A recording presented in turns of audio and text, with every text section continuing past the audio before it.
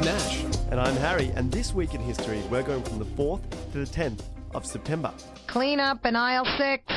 Starting off with the 6th of September, 1916. The first real grocery store, Piggly Wiggly, opens in Memphis, Tennessee.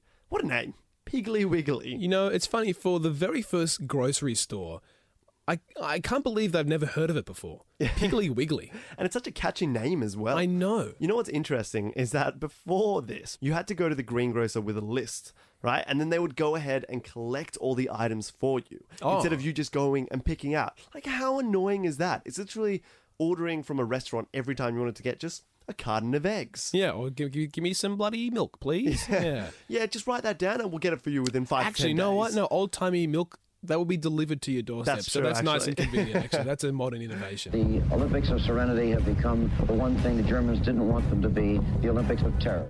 Staying on September 6, 1972, 11 Israeli athletes are held hostage and are killed in a bungled rescue attempt during the Munich Olympic Games. And this is a terrible situation because this terrorist group kept them hostage in return for the release of prisoners from Israel. And of course, nothing went to plan, and these 11 athletes were killed. Indeed, along with one police officer as well. On a brighter note, in 2016, the International Olympic Committee officially honoured these 11 fallen Israeli athletes. A bit of a silver lining to a very sad story.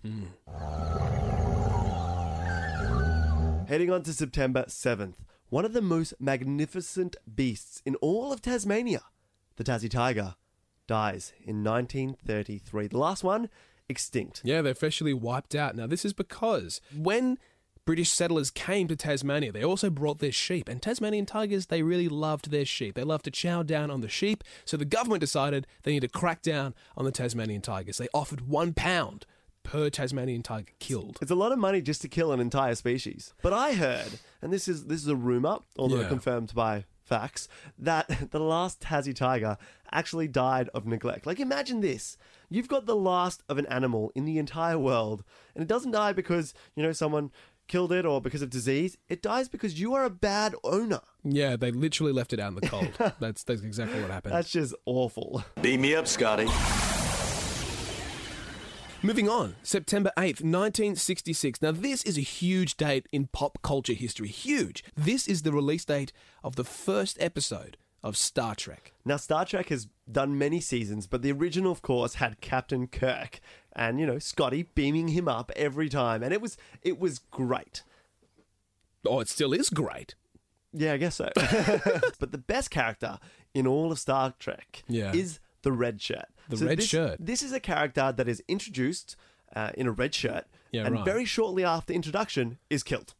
That's their entire point in the show. So wait, this is a recurring character, or this is something... It's different people. Whenever you see someone in a red shirt, they are imminently going to die. Okay. It's like getting the black mark. You're going to die if you're in a red shirt in Star Trek. Yeah, and that's why it was such a pop fiction classic, because someone's going to die whenever they had a red shirt.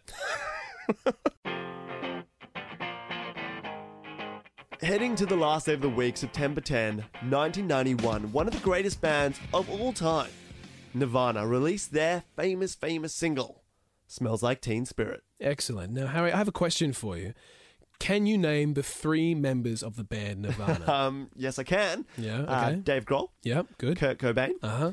And I'm pretty sure Kermit the Frog was the third answer. Kermit the Frog. Nash. Close, so close, but no cigar. So the third member of Nirvana, his name is Chris Novoselic. He's essentially the Michael Collins of grunge music. And who's Michael Collins? For those Michael who don't Collins. know, he's the third man in Apollo 11. Yeah, so he was the guy who almost made it to the moon. He was so close. Nothing to write home about. Tell you that much. Now, funny thing about Chris, he didn't actually like the main riff.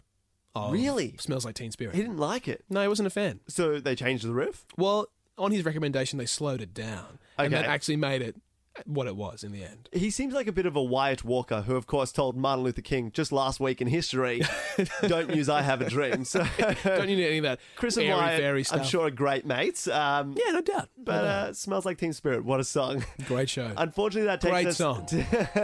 It does take us to the end of this week in history. Thanks so much for joining us. Join us back here next week as we take you back to a time before you were born.